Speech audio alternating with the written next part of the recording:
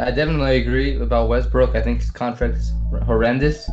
But the only team that I could see taking his deal is the Knicks. Why? Because they're the fucking Knicks.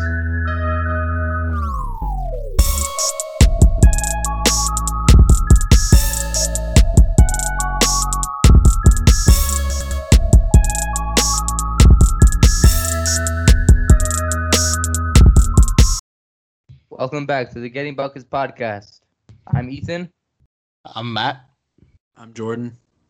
And we're going to start off today with some breaking news that Rockets GM Daryl Morey has stepped down from the job. And, I thought Daryl Morey did a really good job while he was there in Houston. He got to the playoffs 10 times out of 13 years, and they went to the conference finals twice and against the Warriors both times, and they almost beat a loaded Warriors team. If not for Chris Paul getting injured, they probably would have won that series. He was one of the first GMs to bring analytics to the game and integrate it into team building. And we'll talk about it a little bit later if he succeeded in that or not. But, I mean, every other team in the NBA is now trying to copy his blueprint, so he was successful to some point. So I was very surprised with this news. I'm kind of curious to see what you guys think. Yeah, I really liked the way that the Houston Rockets kind of made up their team. They have a generational talent with James Harden since 2012 and have been building around him since then. And when they had Chris Paul on their team, that really was their best shot. That was when their championship window was wide open. So, usually teams, when they have a guy or just in general, there's a certain amount of years that you have with a core in order to compete for a championship. And for some teams, they never just break through. It just happens. There are other teams that do it better. There are other teams that just, win the championship and beat them, and it happens. So I don't really see this as a failure by Daryl Morey. It's just that the Rockets at this point have kind of run their course with the current core that they have. Looking at the rest of their team, Westbrook came in to go and replace Chris Paul, and that contract, that 3-year, $132 million contract is something that I'm looking at that the Rockets will want to offload pretty soon. They don't really want that to stick around on their books for many more years, and potentially, if they want to continue with their current core with James Harden, then they have to do something about that contract because they aren't going to be able to sign anyone else. But I really do like the way that the Rockets built their team. They were the first team that really, one of the first teams really that emphasized 3 points and layups only. There was 1 year where they basically just didn't take like any mid-range shots, which compared to just 10 years prior, it was just unheard of. But I think that the Rockets, if they do some moves, I think that they can get a few more contending years just from James Harden's talent alone. He's still, in my opinion, a top 5 player in the NBA, and you can still win games with that. You can still win playoff series with that. So it's not completely over, but it makes sense that Morey is out, and maybe they're going to go in a slightly different direction. They kind of double down with the small ball, with the 3 points and layups only by trading away Clint Capella, getting guys like Robert Covington. But maybe if they do a slightly different makeup around James Harden, I think they can still be pretty successful. Yeah, Matt talked about the Westbrook deal, which is just an absolutely horrendous contract.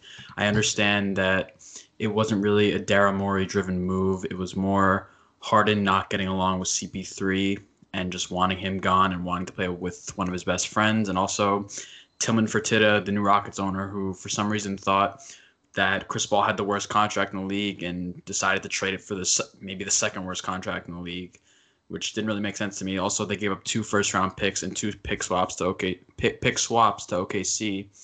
And now, like, Sam Presti has turned Chris Paul into an asset and might be able to get a couple of picks out of him, which is just incredible. And, you know, Morey was a really good executive, I think, but the writing was kind of on the wall for him once Fertitta took over the team, because most owners who come in, they want their own guy who can just have control of the front office and bring in his own head coach. Even D'Antoni, he was there before Fertitta came in.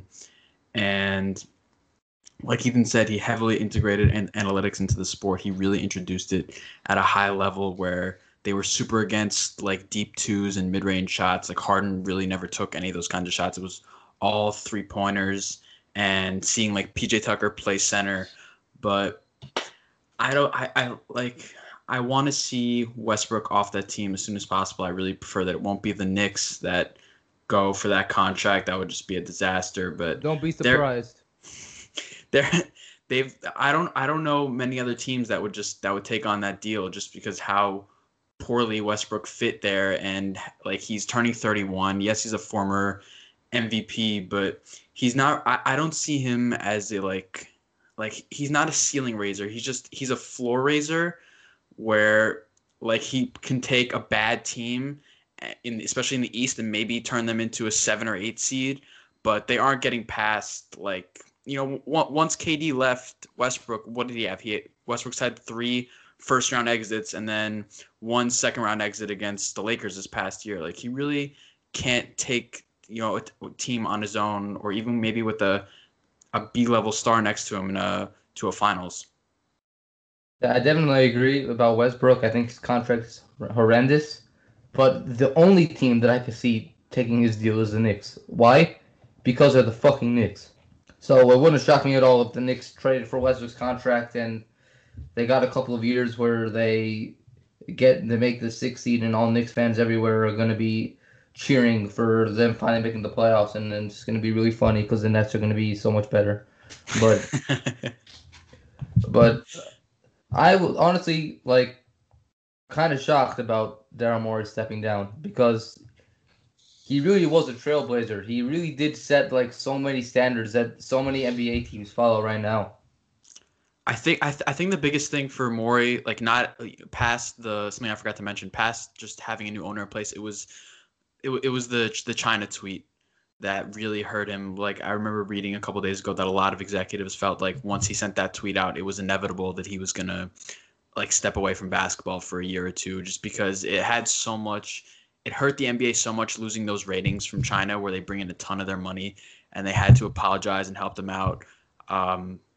With COVID-19 and stuff like that, sending well messages, and it just Morey doing that while he took a stand for having democracy. He really he hurt himself as a basketball executive. I wonder if this is, this may be a bit of a conspiracy theory, but do you guys think that Adam Silver pressured the owner of the Rockets or pressured Daryl Morey to step down? I don't think so. I think the NBA repaired their relationship with China enough. It seems like, they added them back streaming, I believe, for Game 5 of the finals.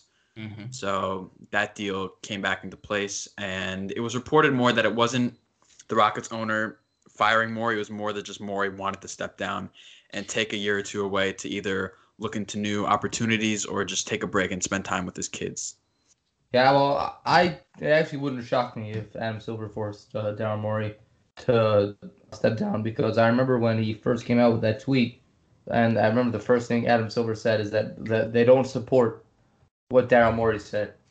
So it wouldn't shock me, because the China let them watch the Game 5, but the Rockets are China's team, or they were, because of Yao Ming.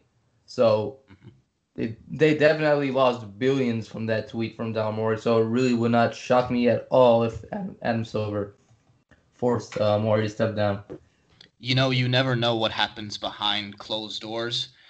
You never know what happens behind the scenes. It's kind of the same story as when Michael Jordan, quote unquote, retired that first time. There are, rumors to this day that it was David Stern that actually wanted to suspend him, and just for PR purposes, he goes and quote unquote retires. It could be the same thing that Daryl Adam Silver whispered to Daryl Morey that you need to step down. We can't have you be on the Rockets because, as you said, Ethan, the China does like the Rockets the most. It seems like they like the Rockets and the Lakers. The Chinese people are also huge Kobe fans. So Adam Silver, being a great NBA commissioner as he is, maybe he was like, okay, in order for the NBA to increase their ratings, to increase the money that they pull in, it makes sense to kind of nudge a problematic GM out of the way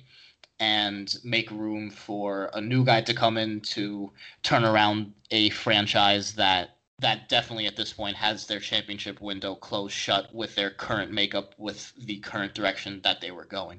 Something I wanted to ask you guys that just not related to China, but just the Rockets roster construction is if they decide to move off Westbrook and when they hire a new coach and promoting Rafael Stone, who was their assistant GM for a lot of years. I don't know what his plan is in terms of the roster, but if they were to move Westbrook away, maybe that would affect Harden's relationship with the new regime. And how many more years can Harden go before he eventually gets frustrated and wants maybe a new beginning and to really try to win a championship and say, I'm tired of putting up the statistics. I just want to go to a place where I can win. How many years do you think before a situation like that can arise? Well, let's see. So James Harden has 3 more years on his contract. Yeah, he has 2 years at $85 million, and then he has a $47 million player option for 22-23. Okay, so with that information, I'm going to say that this year, I don't think there's going to be any rumors that he wants a trade. I think he's going to try just as much and put his all into this season, especially if they do some sort of moves around him and get a better roster surrounding him. But I would definitely not be surprised if the year after this one we start to hear some rumors a la Anthony Davis, a la Paul George, just like how a lot of guys like to force out trades near the end of their contract nowadays. Yeah, and the Clippers have signed Ty Lue to a 5-year deal. And this also was kind of shocking to me because it was a 5-year deal. Obviously, I'm not surprised that they hired Ty Lue because he was an assistant. But 5 years is a long time, and I don't know how they're so confident about Ty Lue because there was a point where he actually couldn't even coach because of his health with that LeBron team in Cleveland. So he's going to have a lot of pressure on his shoulders with the Clippers to win a championship because this is a win-now roster as it's currently constructed. Now, we do know that Chauncey Billups and Larry Drew are expected to be top assistants. But do you think that this really moves the needle for the Clippers? Because there have been rumors that the Clippers actually want to blow up the roster. So I don't know how productive it even was to hire Ty Lue because if they blow up their roster, they have no chance of contending for a championship. So I'm kind of curious to see what you guys think. I think that this is, you can't necessarily say that Ty Lue is a better coach than Doc Rivers, but I think they needed a new voice in there. And having someone like Ty Lue who knows Paul George and knows Kawhi Leonard and has experience coaching in the NBA, especially with someone like LeBron James who had constant championship aspirations. He knows how to coach under those types of situations. So I feel like this was a good fit for the Clippers. Like I said, I don't know if he's going to be that much of an upgrade over Doc Rivers, but just with a team that had so much turmoil in terms of the bubble and like either not wanting to be there, Lou Williams dealing with the whole strip club incident, and some rumors about Kawhi living in San Diego during the regular season and Patrick Beverley, Lou Williams, and Montrezl Harrell being upset about it because he would be late for team flights and miss practices and stuff like that. So I just think they needed a strong voice in there, and having Ty Lue instead of maybe a young new coach who like a Chauncey Billups, if they hired someone like that, I don't think that would have been the same kind of feel. Yeah, I have a slightly different take on it. I have said on this podcast at least a couple of times that a good coach really makes a difference for a team. A good coach brings a team that's good to the great status. And the reason why that is because talent is one thing, but when a team starts to lose, when there's a run that's made against them by the team that they're playing on, for example, it falls on a leader to be able to rally the guys back together. And if it isn't in the Clippers case, for example, Kawhi Leonard has shown that he is not really that guy. He's not going to be the guy that calls the rest of the team out. Paul George, we all know, isn't going to do that. Patrick Beverley, it seems like he wants to be that guy, but no one respects him because he's a little ass dude. And I don't think that Ty Lue achieves that goal for them. I am not so convinced by Ty Lue's coaching pedigree. I remember the last year in Cleveland, in 2018, LeBron's last year in Cleveland. The players looked unmotivated. It was lazy defense, is a very simple offense, very little off-ball movement, lack of adjustments just over the course of a game, over the course of weeks, months. It was a stagnant team. And granted, they had LeBron James, and granted, they didn't have a super talented roster surrounding him. But I think that Ty Lue could have made it, or rather, a coach could have made a bigger difference, and Ty Lue has not been that guy. I think Ty Lue is one of those guys that is kind of got lucky by getting that championship. Lucky in the sense that he had LeBron on his team. Like, honestly, if one of us three were a coach during one of the LeBron years, like, we could have a championship too, because that's just how good LeBron is. He's basically a coach also. He is that leader. He is that guy that can rally a team back together when times are tough. So I don't really think that Ty Lue is going to. I don't think he's going to move the needle towards a championship much more than Doc Rivers could have, and therefore I think that the Clippers kind of messed up on this signing. But my thing is, I agree with you in some respects. I don't think Ty Lue is this amazing coach. I don't even think you can necessarily, he's a good coach. He's probably mediocre to average coach in today's NBA. But the thing is, who are you going to hire instead? There's not that many real names out there. I mean, there's Jeff Van Gundy, but he hasn't been a head coach in almost 14 years. Stan Van Gundy seemed like he was focused on the Pelicans job for a while. I mean, he got hired. We're going to talk about that in a little bit. So I just don't know what other names were out there that really would have moved the needle for them. It was clear they needed to get rid of Doc, like that, just blowing that 3-1 lead, and that wasn't his first time doing something like that. We talked about that on a previous episode.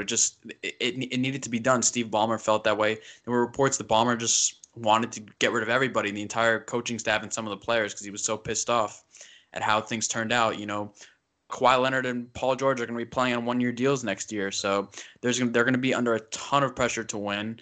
And I just don't know who that guy is outside of Ty Lue that really would have been that strong name in there. Well, I looked to the Toronto Raptors 2 years ago when they hired Nick Nurse.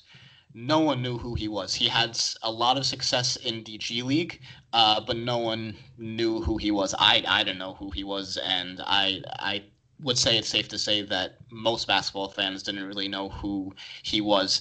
And the thing is, the Raptors, their front office, when they were interviewing for coaches, they saw that he knew his stuff. They obviously felt that he knew his stuff enough that they offered him a position. So even though the coaching market right now seems like there isn't a lot of guys, that's what the interviewing process is for.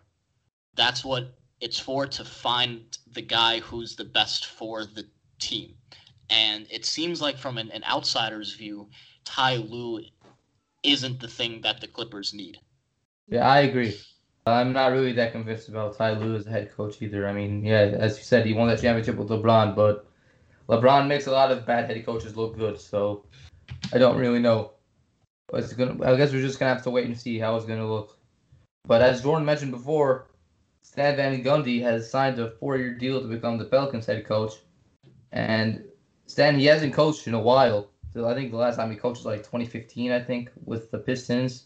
He got fired in 2018. 2018. So okay.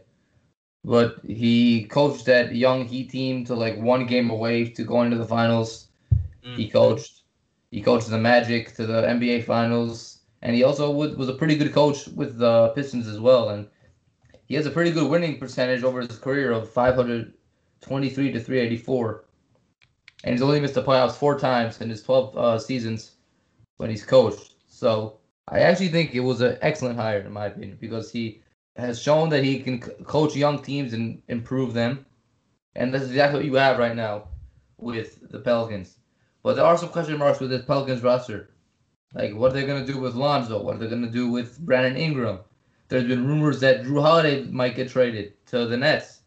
So there's some roster issues that have come up with the Pelicans, and there's always the big question with Zion of how healthy can he stay, because he's an elite talent when he's on the court, but he's just not on the court, at least in his rookie season. So there is some worrying issues here. But I think that it was excellent hire. I think that he's going to be a good developmental coach. I think they're going to be a good team. I don't think they're going to make the playoffs next year. Maybe in a year from now they have a chance. But yeah, let's see. What do you guys think?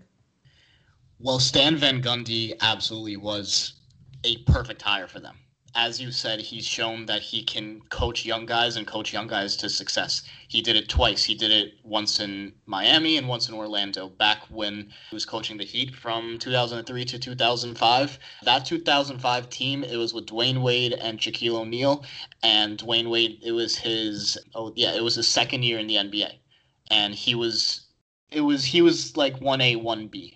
The next year in 2006, when the Heat ended up winning the championship, it was Dwayne Wade was the clear number one. But that 2005 run, that was really cool, and Stan Van Gundy really was a huge part of that. Moving forward to his time in Orlando, when the Magic made that 2009 run, Stan Van Gundy led a group where Dwight Howard, he was 22 years old. It was his 4th or 5th year in the NBA. And also, more importantly, and this is something that definitely falls on both the coach, the front office, they were one of the first teams that had a dominant big man, but also 4 guys on the outside. That was how the Orlando Magic played, and that's what they rode to that finals run, where you have like Hedo Turkoglu and Jameer Nelson out on the three-point line, and only Dwight Howard down in the paint. And that's something that's still even used today. The Magic were one of the first teams that started that 4-out, 1 guy down low style of offense. And I think that the Pelicans as a whole, they have a lot of talent. They have a lot of talent from top to bottom. Zion Williamson, as you said, is an elite talent. Hopefully, fingers crossed he stays healthy. Brandon Ingram, fantastic. 1 most improved player this year, averaged 24 points, 6 rebounds, 4 assists, great splits. They have Lonzo Ball, who took a huge step forward. Drew Holiday is fantastic defender, as we all know. Imagine now if the Pelicans end up trading Holiday to the Nets, for example, and also get back like Karis LeVert and Jarrett Allen. Their team is stacked. Their team is stacked from top to bottom, and I wouldn't be surprised, assuming that Zion stays healthy, that they make a playoff run next year, especially with Stan Van Gundy at the helm. And you know that a coach of that caliber will come up with a good system for young guys to prosper in, to grow in. And if all goes well in New Orleans because of this hiring, I could see like a 45-win season for them. I don't think that 45 wins is out of the question for the talent that's on that team, especially if the rest of the guys take a step forward. It's Lonzo Ball. This is going to be like his 3rd or 4th year. Brandon Ingram is like 3rd or 4th year. Zion Williamson, this is going to be his 2nd year. So these guys are young. These guys are due for further improvements. And I think that Stan Van Gundy was the right man for this team. I mean, I agree with Matt. I think if everything goes right for New Orleans next season, they can definitely be a playoff team. They have the right pieces in place. It's like the main 2 guys, Brandon Ingram and Zion Williamson. The biggest thing for them is going to be, can Zion stay healthy? Because I think if he can't, they're going to fall into the same issue that they did this past year, where they bottom out as maybe a 10 or 11 seed and they end up back in the lottery because Zion is such an elite talent. I mean, he averaged 22 and a half, 6 rebounds, 2 assists. And even like it was a low volume, but he shot 43% from 3, which is kind of surprising. 58% from the field, 64% free throw. He needs to work on that a little bit because he's so good at getting to the line and drawing contact. Brandon Ingram, he's going to be a restricted free agent this summer. Not this summer, this offseason because of COVID. It's not the summer anymore. It's his max is worth 5 years, 167 million. I think he is absolutely worth money like that. Matt said one most improved player, 24, 6, and 4. He shot 39% from 3, 85% from the free throw line. And 46% from the field. So he's clearly, taking that really big step forward that everyone expected him to once he got away from LeBron because he's more of a guy who needs the ball in his hands to be successful. And do you think that everyone expected that? I definitely wasn't expecting to see Ingram put up the numbers that he did personally. Maybe not everyone, but I was expecting not this big of a jump, but I was expecting him to take a big step forward because I think the biggest thing for him was, like I just said, LeBron maybe helped him in a lot of respects, but also he hindered him because he's just one of those guys. When you saw him without Zion on the floor, that's something he needs to work on, being more effective with Zion and him on the court at the same time. It just when he has the ball in his hands and he's orchestrating the offense, I feel like he can be like a 25, 5-5 kind of guy. And he clearly has that talent. He showed a little bit of it in LA. And he clearly, David Griffin coveted him in the Anthony Davis trade for a reason. And people kept saying Kyle Kuzma is, the Lakers fans for some reason. I don't know why. We're so excited. They kept Kyle Kuzma but Brandon Ingram was the main piece there. Yeah, no, Kyle Kuzma shit. Yeah, you go ahead. No, that was it. But yeah, that just, Brandon Ingram was that guy in the trade. Obviously, they got all those picks as well. Lonzo Ball, I'm a little bit concerned about. It was only 7 games, but he really struggled in the bubble with 28% from 3, 31% from the field, averaging 4 turnovers a game. He really didn't look good. But in the regular season, his outside shot, like you said, Matt, it did improve a lot. 38% on a high volume. He put up 6 threes a game, so that was really nice to see. And obviously, we know he's still a really good defender. I'm not concerned about Lonzo Ball on the bubble. The bubble was a very unique situation, and maybe some players weren't prepared to go. I'm not concerned if a player wasn't playing well in the bubble. In the regular season in NBA arenas, he was playing extremely well. Also playing very well right before the season came to that pause. He had several games where he had almost 20-point and 30-point triple doubles, several games back to back.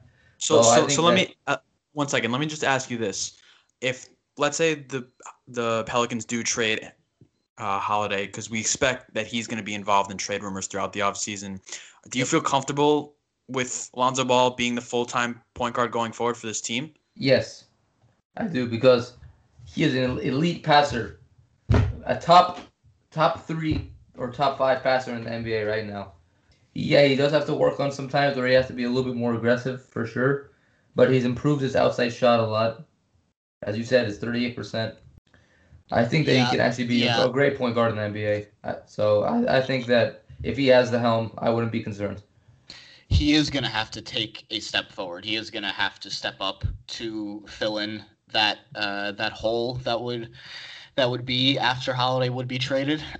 But I don't think that's out of the question for a guy like Lonzo Ball. He really improved significantly this season, and I don't think it's out of the question that if Holiday is gone, that he can increase his numbers, increase his production to fill that in and have the Pelicans be a good team. I also think that Holiday realistically will probably be traded for at least another guard that could bring up the ball as well. So I don't think it will end up being where Lonzo is the only point guard on that team. But if that situation happens, I think it's not improbable that Lonzo Ball would be able to fill in that role for them.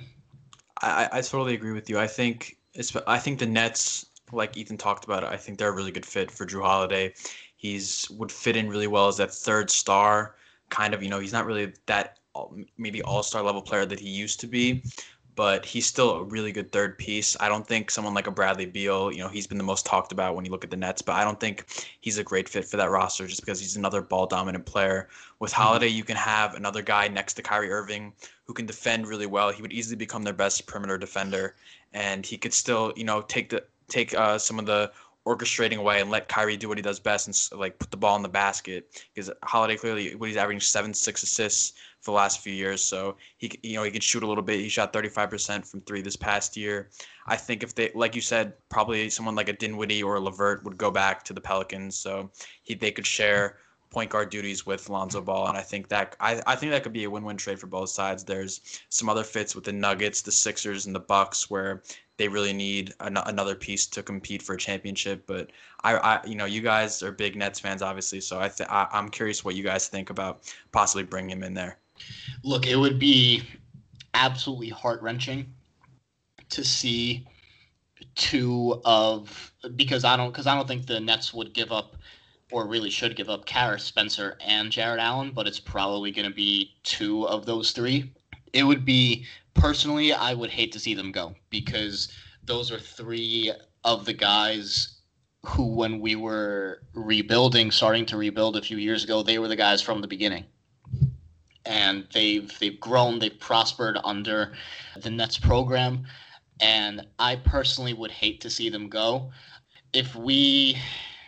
I don't know, I really don't want to see it, but I think it can work.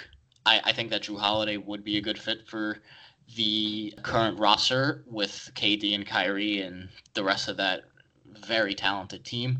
I don't really want to see it happen, but I can see that the Nets would be just as good, if not better, with Jrue Holiday. Yeah, like you said, the three, it's probably going to be Dinwiddie, Allen, and LeVert. I think Allen's a goner in that trade just because KD and Kyrie, like DeAndre Jordan's their guy. I mean, you clearly saw the first move they made when Jacque Vaughn was hired was inserting DeAndre Jordan in the starting lineup.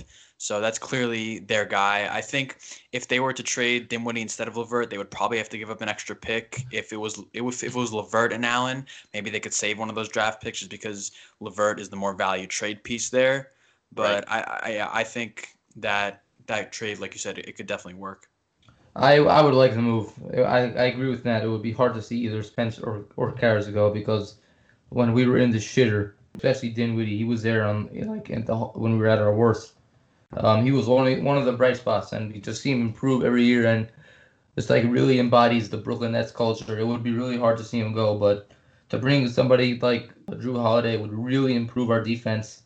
And that would just be like a championship caliber move to bring in Jrue Holiday into the team for sure.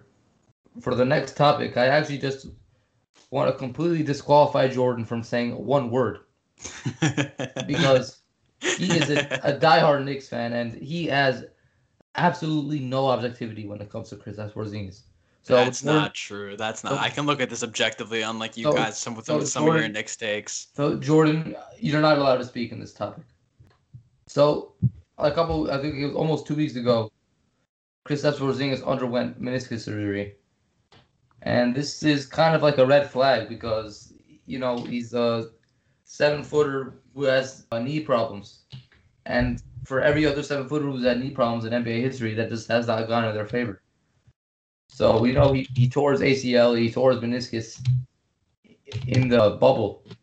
So, it's just really heartbreaking to see for Mavs fans. I mean, Jordan's probably happy about it because he hates KP, but that's just not true, man. It's not true.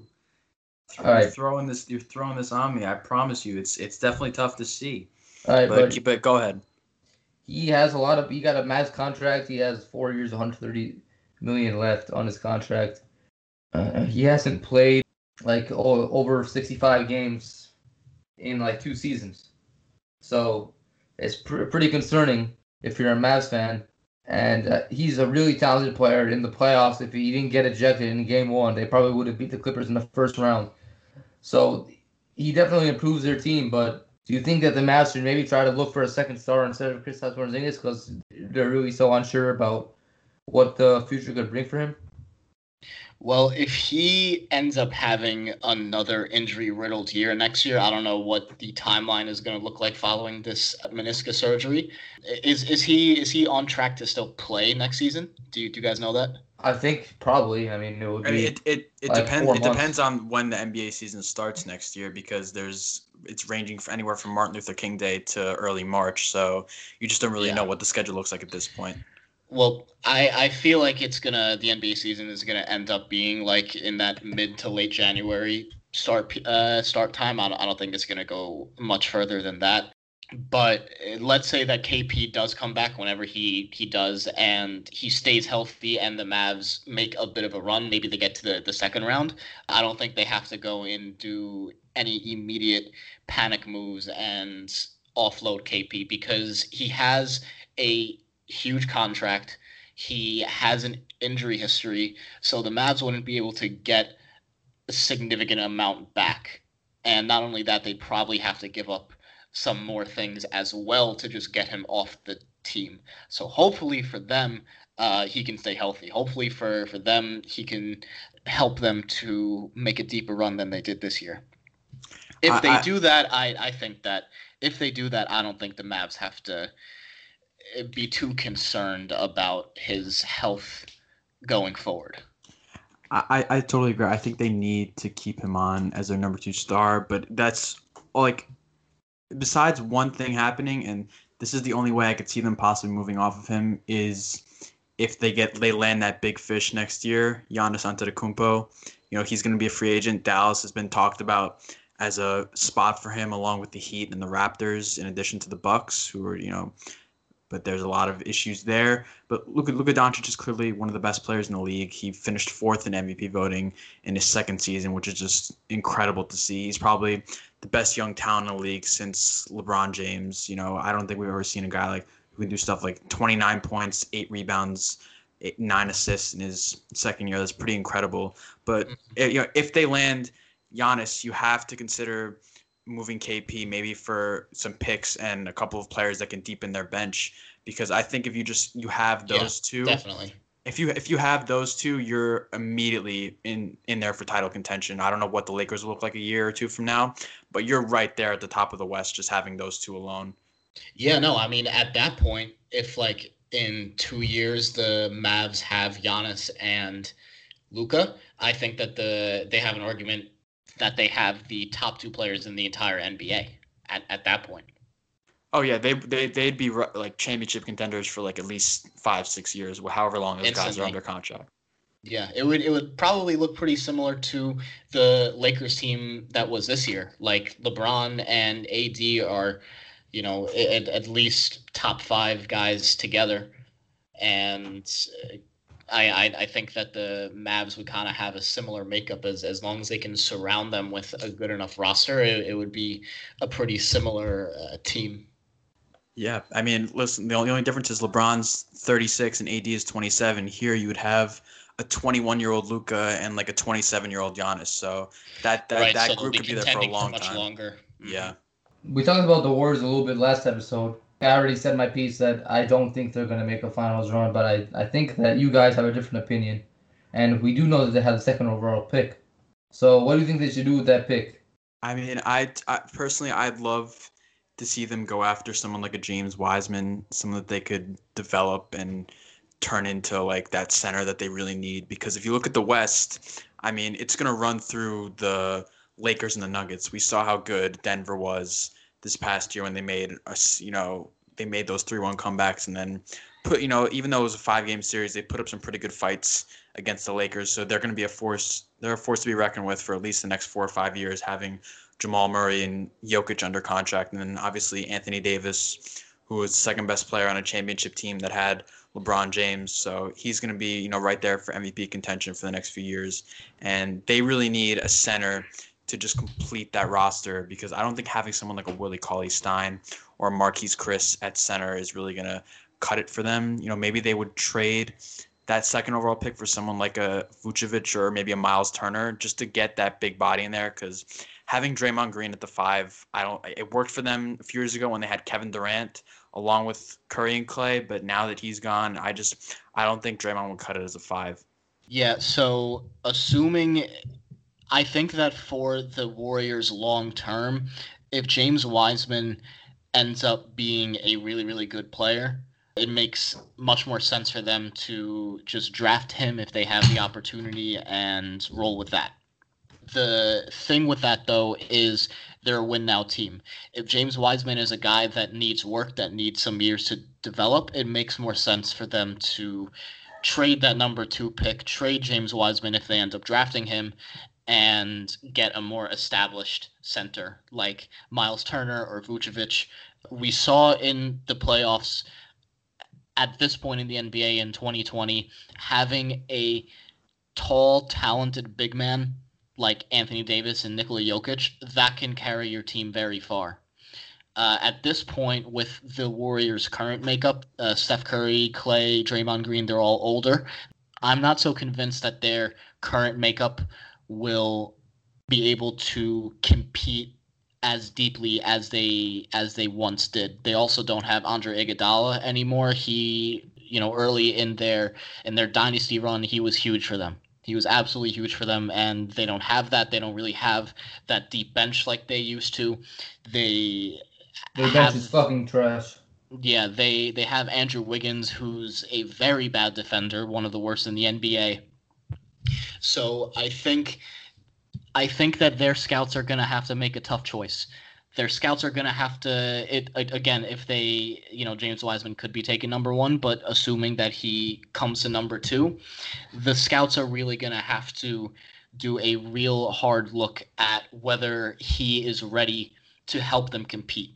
If he's not ready for that, then they really have to trade him and help out their stars, their star power, Steph Curry and Klay Thompson, to compete now, because they aren't going to be able to do the same things that they would be now and what they did a few years ago in 2 or 3 years when a guy like James Wiseman would be ready. It doesn't work on the same timeline.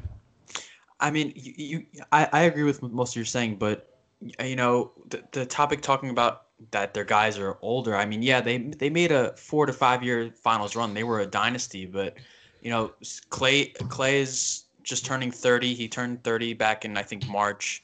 And right, Steph is 32. In 3 years, right? And what are they going to be like in 3 years? How old are they going to be in 3 years? Well, I thought you were talking about more just the next year or two, where I think they could still be competing for finals. I mean, Clay by the time the next season starts, he's going to have a year and a half off, like fully recovered from an ACL injury. Steph basically had the entire year off. He broke his hand and missed the majority of the season. Right. Draymond had those nagging injuries. So I feel like they're going to be fully ready to go, as opposed to like teams who made a deep run, like the Lakers, who might have a little bit of a finals hangover, just because the break is going to be probably a little bit shortened in between the offseason. They're saying Martin Luther King Day, so it could be around 3 months. So I don't know. I feel like the Warriors, if they added like you said, a James Wiseman, or maybe traded for someone, they could make a serious run in the next couple of years. They could still be competing for finals. I'm not discounting that they still can make a serious run. I don't think that they have enough firepower to compete with the Lakers and the rest of the talented Western Conference. I think that the Nuggets, with their current team, I think that the Nuggets would be able to beat the Warriors in a 7-game series. And if the Nuggets could do it, you damn know that LeBron and the Lakers would be able to do it too.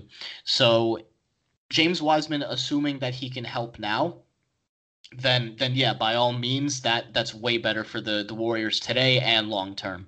But if he's not ready to help them compete now, their championship window, it is closing. It's not as wide open as it was a few years ago. As you said, Steph is 32 now. In 3 years, he'll be 35.